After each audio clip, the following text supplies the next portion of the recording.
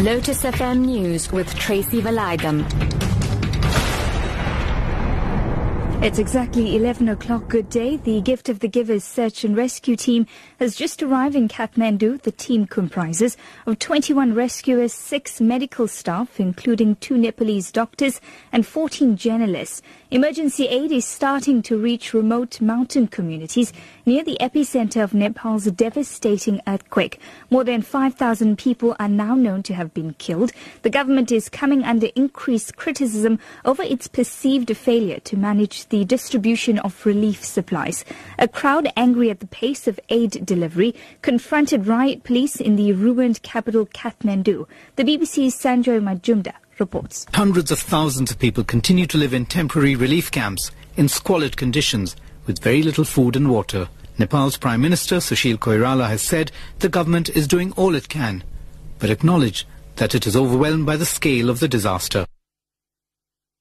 20 people have been injured, 3 of them seriously, after a taxi knocked down a pedestrian and overturned in Cape Town. Emergency services say they found the taxi lying on its roof on the side of the road when they arrived on the scene. 5 of its 19 occupants have been ejected. ER24 spokesperson Russell Meering says the road is open, but there are heavy traffic delays.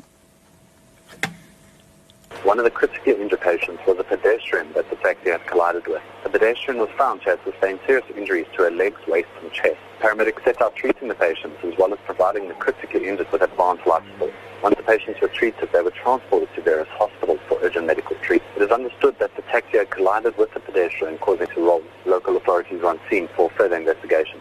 The SA Revenue Services say it will push ahead with the disciplinary action against senior officials said to be involved in the establishment of the Rogue Unit. A government-appointed investigation headed by Judge Frank Groen has found that SARS did not have the authority to secretly gather intelligence and that the Rogue Unit has harmed the public's confidence.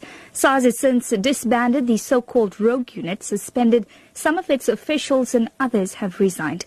SARS spokesperson Luther Lubello says none of the former finance ministers and SARS commissioners approved the establishment of the unit. So as SARS, we feel vindicated by the board, having confirmed that the action that we took in December has now been confirmed as the right action. One of them being that the disciplinary hearing against Mr. Pillay and Mr. Ritter, which is going to be chaired by the former Chief Justice, Mr. Ngobo, must continue. That any other criminal act that has been committed by either of the two or others should be reported to the police.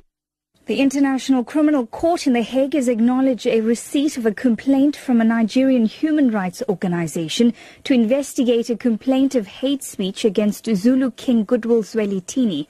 Last week, the organisation wrote to the ICC prosecutor following attacks on foreign nationals in South Africa, which have claimed 7 lives and displaced thousands. Zwelithini is said to have said that foreigners should pack their bags and go home. The Office of the Prosecutor says the communication has been duly entered in the communications register of the office. Your top story at 11, the Gift of the Givers search and rescue team has just arrived in Kathmandu. For Lotus FM News, I'm TRACY VALAYDHAM. I'll be back with more news at 12.